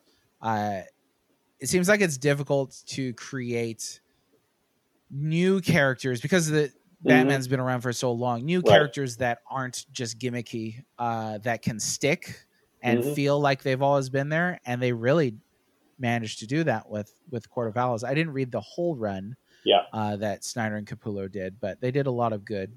And Capullo was somebody that I enjoyed in my younger days. I read a lot of Spawn comics. Yes. Yes. Same here.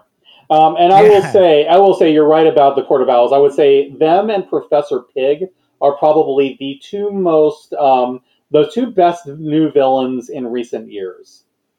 yeah, yeah. I don't know. I don't think I've read too much with Professor Pig in it. I know the character, Hmm. but Court of Owls definitely, it made you feel like, okay, well, this is not Batman's hunting grounds, and you Hmm. think like, oh, he's the Lord of Gotham. Definitely not. Once they start introducing things like that. But Capullo's art, Snyder's writing, just thought it was wonderful. Did you read Dark Knight's Metal? I read some of it. Yeah, it's crazy. That That it is seems like. insane stuff. Yeah, I mean, I have to say, Snyder really, towards the end, got crazier and crazier. I love the idea of the dark multiverse. I think that's so interesting. All these different versions of Batman gone wrong, and how Yeah. ultimately they're a threat to all reality. I'm not a big fan of the Bat God type approach. I more prefer a more human, vulnerable Batman. But Uh-huh. if you're going to play Bat God, that was a good way to do it. And I will say, it's one of the few times I've actually liked the Batman Who Laughs.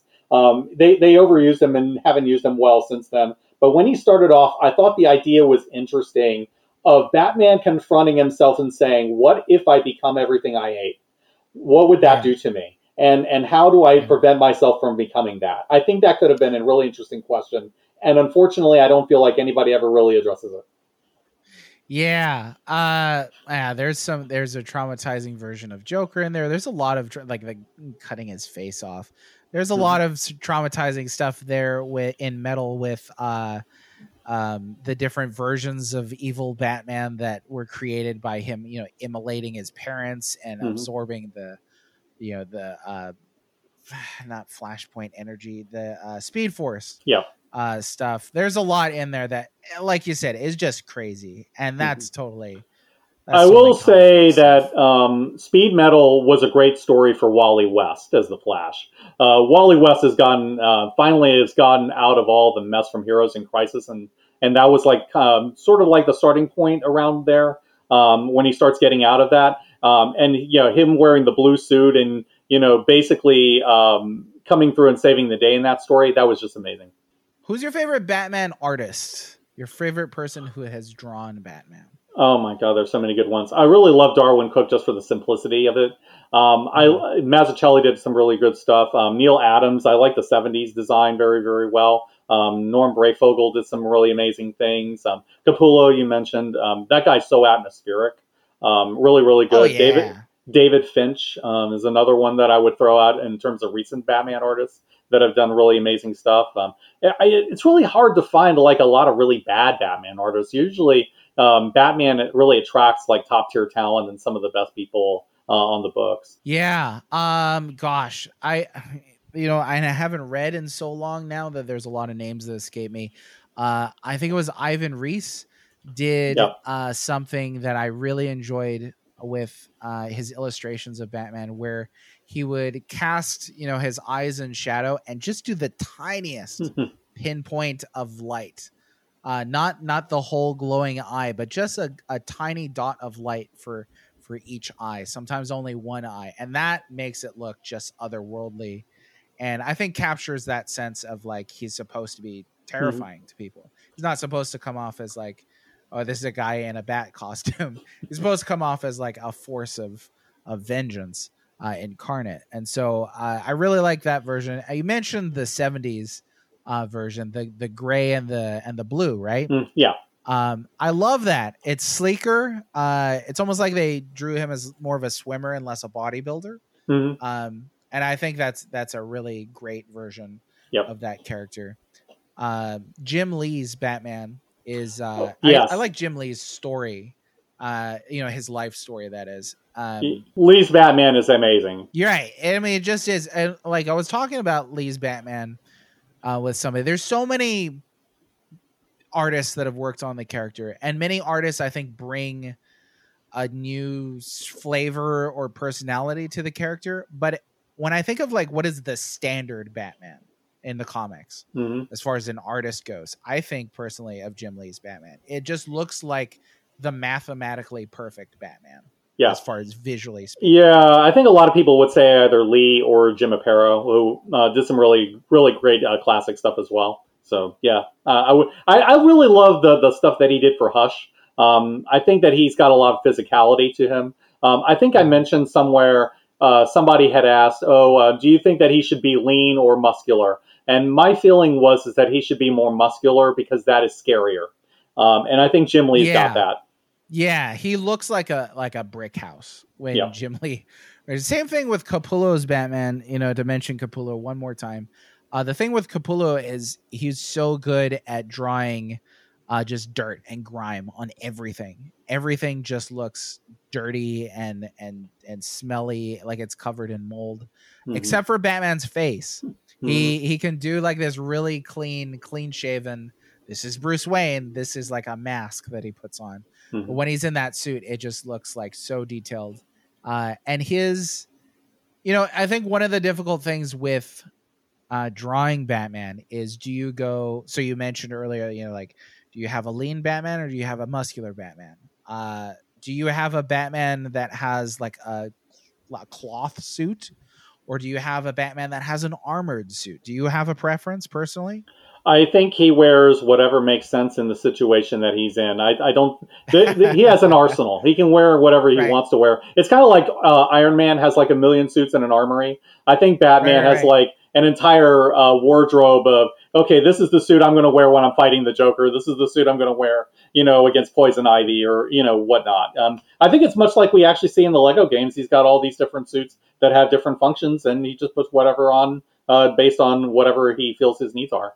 That makes perfect sense. That's the best answer right there. I would have said something stupid like, I think personally that he's got to have something lighter because he's doing all these crazy jumps and acrobatics and flying around, carrying his body weight all the time. That I think once you go too armored, it gets too bulky unless he's using some form of self-propulsion. But that's one reason why I really like Capullo's Batman is it looks like it's armor. And then when you see up close, it's also, a suit. It's not, layered plate mail or anything like that. No. He's not Captain America. He's not Iron Man. He doesn't need that. Yeah. He's, there might be padding under the bullet under the bat symbol that's going to stop a bullet, but he's not planning to get, shot. He's not planning to get stabbed. He's planning to blend in. So, briefly now, as we start to come out of our conversation here and stick the landing, hopefully, just some broader questions here for you about superheroes and the state of modern comics. Earlier, you mentioned that it sounds like you and I share a lot of similar sentiments about the current state of comics and superheroes. I know from what you've mentioned that you currently read comics. Superhero fatigue is a term that gets thrown around now and then. Is that something that you think is real, either on an anecdotal scale or on a widespread scale? I don't think people are tired of superheroes. I think people are tired of seeing superheroes done badly. Is the way that I would put it. I think people will still come out if you put out a really great movie and it's a superhero movie. People are going to flock to it. If it's characters that people know and love and want to see, they're going to come and see it. I mean, if this Batman movie turns out to be great, it's going to do bankbusters, and rightfully so, and people are going to talk about how great it is, as they should.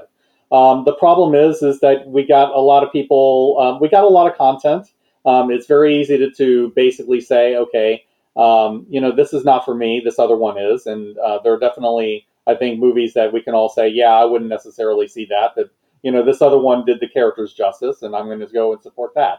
That's the thing with superheroes being so prevalent now, is that we're now in a position now where we don't have to watch every single movie or they stop making superhero movies.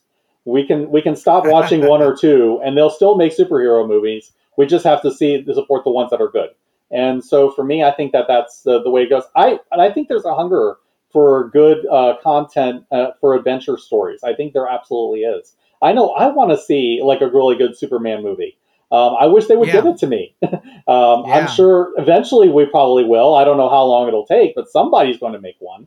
Yeah. If they do, I'm down for it. And I think fans are just tired of expectations being raised and then having them dash like Charlie Brown trying to hit the football.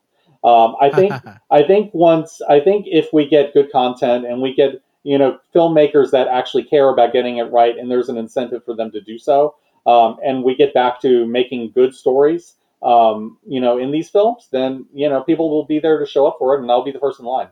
Yeah, so I mean, good story is obviously that's a huge umbrella that covers a lot of things, especially in film. So let's say you're given the opportunity to create a story for DC. Maybe that's a screenplay, maybe it's script, maybe it's a comic script. What kind of story would you want to create for DC? Oh man, I'm always afraid to answer these kinds of questions because in the very unlikely event that I ever work for DC, I don't want to basically be able to say I can't do it. I Right. will say that there are a couple of ideas that I want to do involving one involving Nightwing and one involving Captain Marvel. I would love to do those two. With Captain Marvel, I really want to be able to do the traditional approach that I think a lot of people have been hungering for, and myself included. But for me, it's like really been thinking the underlying principles of it in a way that makes sense and is true to the Fawcett lore. I would like to be able to do that. I want to get back to whimsical stuff. Mm. Fighting giant robots. I want to get away from Magic Superman. I want to get away from Billy Batson acting like a jerk. I want him to be Tintin, basically with the powers of the gods. Is essentially the way that I would envision him. I would like to be able to. I would like to have stories with Doctor Savannah. I would love to have stories with the Black Marvels. I would love to be able to do because I think and I would want to do like a Jeff Johns type of retooling to the entire Fawcett Rogues Gallery, because honestly, I think Captain Marvel's got one of the most underrated Rogues Galleries ever. There are so many great ideas, and they're just rife to being explored in a way that is respectful, while at the same time shining a new light on them. It's just that I just don't feel like DC understands their own property. So maybe Mm. one day I'll do it with like an analog version just to show you what I would have done. But I can't give you the details in the case I either use it either in that form or in the Of unlikely course. event I actually work for them. So, but I do, Right. yeah. But I will say, as far as Nightwing I was concerned, I will say World Tour involving Dick and Damian with Haley Circus and involving the League of Assassins and Spiral, and just leave it at that. Let me know when you get to that because I'll read Yeah, it, dude. yeah, Definitely let me know. Yeah, I when you said whimsy, that nails it right there. I think that there's a tendency in gaming, there's a tendency in superhero movies, and there's a tendency in comics to say, well, we're being mature here, so that justifies us reading about kid stuff or playing kid stuff. yeah. I don't think that video games are kid stuff. I don't think that graphic novels are kids stuff, but I Right. think that there are people who believe there's still a stigma about superheroes are for kids and video games are for kids. So, well, let's make the darkest possible game imaginable, because then that'll prove that, The Last of Us proves that video games are for adults. But Mm-mm. as an art form, it's already demonstrated both of those things. All of these many different forms of media have demonstrated that they have the emotional maturity required, and there's so many ways to render maturity in stories beyond just It's going to be as bloody and violent as you could possibly imagine. Last night, I just showed my kids The Secret of Nim for the first time. I love that. I grew up with that movie. Same. I love that movie, and it's an excellent movie. It's one that I wanted to wait on because it is a darker story. It is. But I don't think it's grim dark. No. I don't think it's dark for the sake of being dark.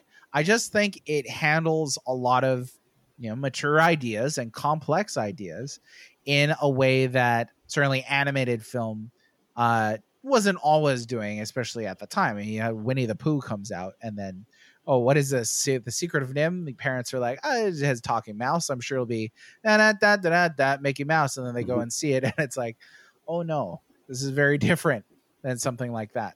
But I mean, all that to say, I think that demonstrates that there are many instances in which games, film, animation, comic books, graphic novels, if you want to call them that, illustrative literature can tell mature stories without being like, hey, look at me, I'm mature, and beat its chest. Look at how mature I am. I'm such an adult.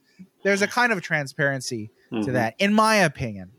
And I think that might be a part of the fatigue. I don't know. Yeah, I think there is a lot of that, and I think people are getting a little tired of that when they see that. They can tell that where they're being pandered to, and they can tell when they're being condescended to, and when the people that are doing it just don't understand the genre or superheroes in general or anything like that. And then there are times when you just get stuff like the Three Jokers, which is just like, I mean, could Jeff Johns have tried any harder to be Alan Moore? If you read that, you'll see exactly what I'm trying to do. What I'm saying with this, because he's trying to do the visual storytelling in the exact same way. He's trying to one up Killing Joke. And I'm just like, you don't need to do that to make a great comic book. You don't need to try to show me how mature you are. I mean, you made all these books for years just embracing the genre. You did the definitive run on Green Lantern. You did the second most definitive run, maybe third, on The Flash,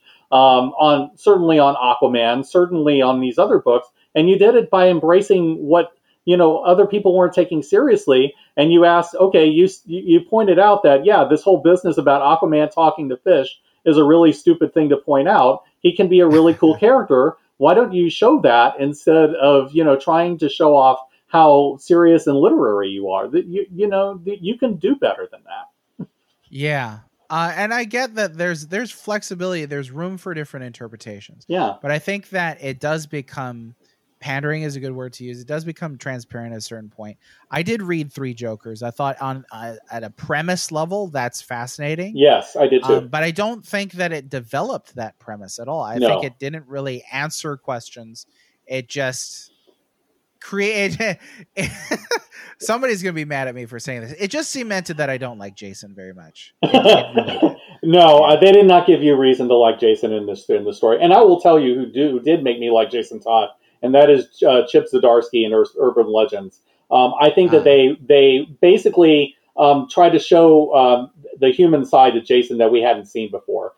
But we don't get it in Three Jokers. With Three Jokers, there were so many interesting ideas. I love what they try to do with Joe Chill. I love the idea of the criminal. I felt like that was the best version of the Joker of the three of them. And who do they have as the last survivor? The Alan Moore Joker. Because of course we have to have that version succeed again. Right. And it's like it's a missed opportunity on so many levels. No, I think so. And it's like, Alan Moore is haunted, it seems like, by his own popularity.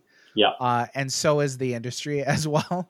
They can't escape the shadow of Moore, unfortunately. Right. You can't. I mean, well, you read his work, you're like, wow.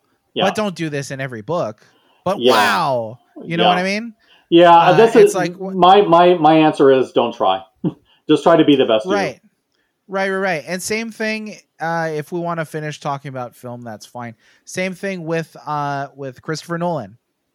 Christopher Nolan's Dark Knight trilogy is so successful, so beloved, so immediately iconic that it defined, what DC was going to do for many years to come afterwards. And it seems like until you finally got to Wonder Woman, Aquaman, Shazam, we're like, okay, now we're kind of getting out of the grounding absolutely everything in reality and making it as bitter as possible.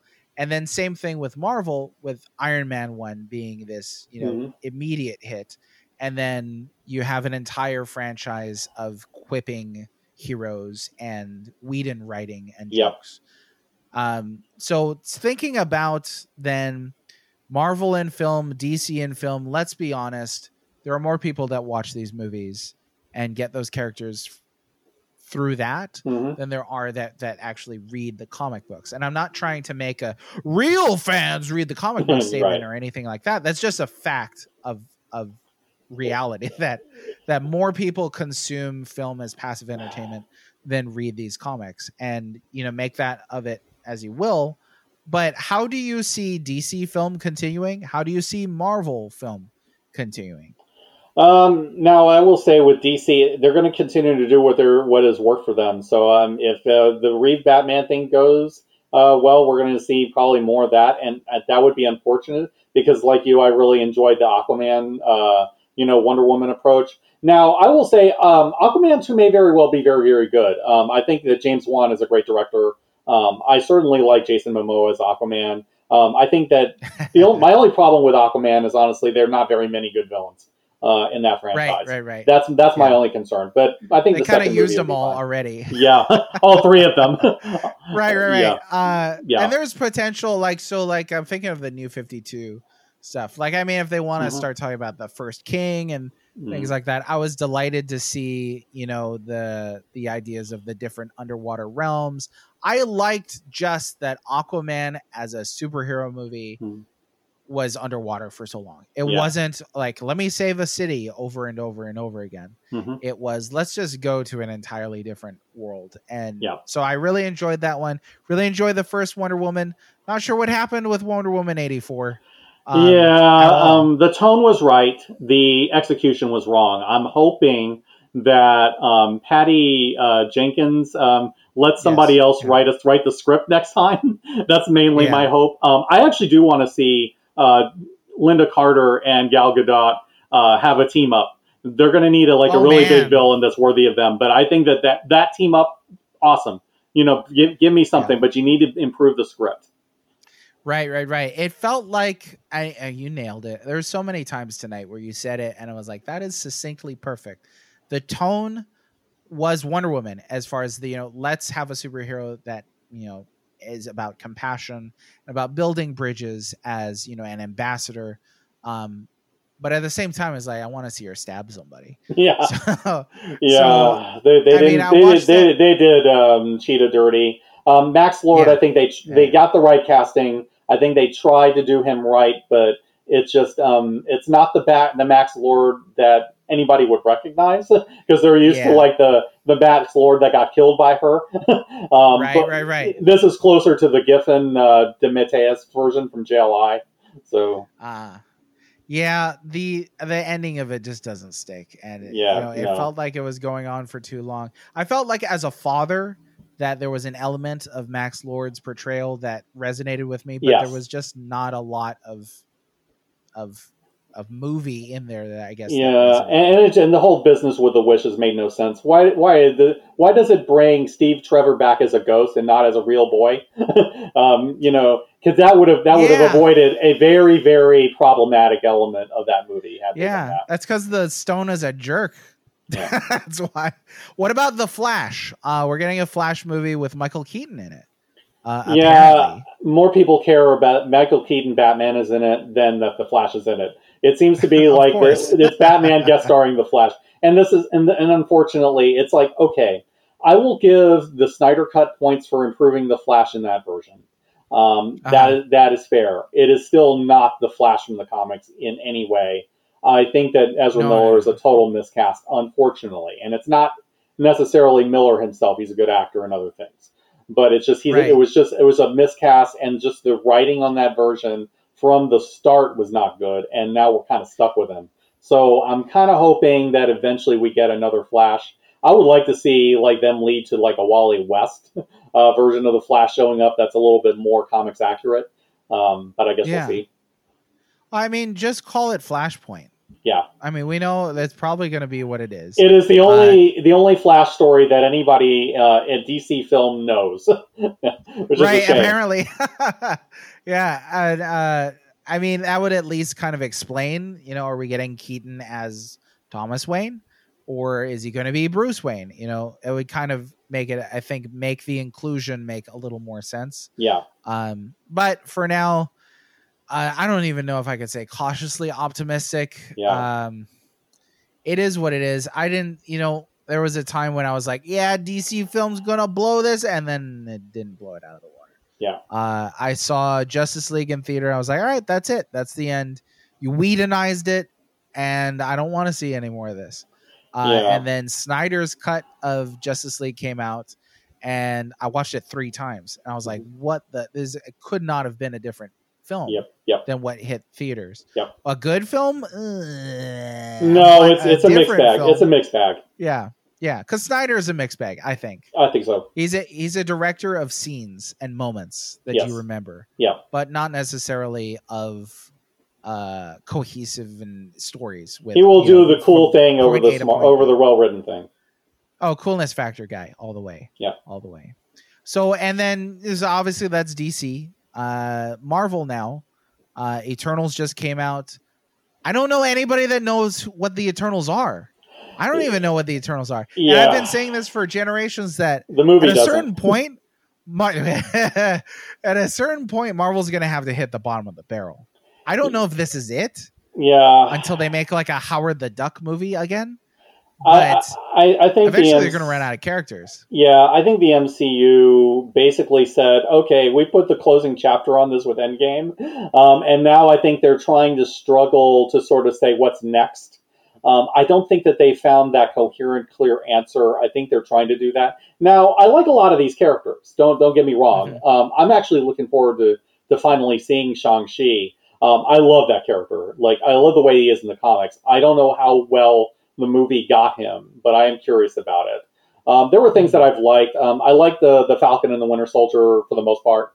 What if? I think individual episodes were great. The larger narrative arc, I think, fell flat on its face because they didn't keep the mythos or the continuity consistent. Things like that. So there's good and there's bad in a lot of what I've seen. Black Widow was a mixed bag as well. With Eternals, I think part of it is Chloe Zhao basically saying, yeah, I'm going to use Zack Snyder as the blueprint and not Jack Kirby. Because Jack Kirby should be the blueprint, but it's not. Jack Kirby. Yeah. Jack Kirby honestly deserves so much credit for building the Marvel Universe. I mean, and Stan Lee obviously does as well. Stan Lee being a legend. Stan Lee is Stan Lee. But Jack Kirby as well. I mean, they're designing these characters, designing the look of the universe, being a part of just the Marvel universe as well as the DC universe. In huge ways.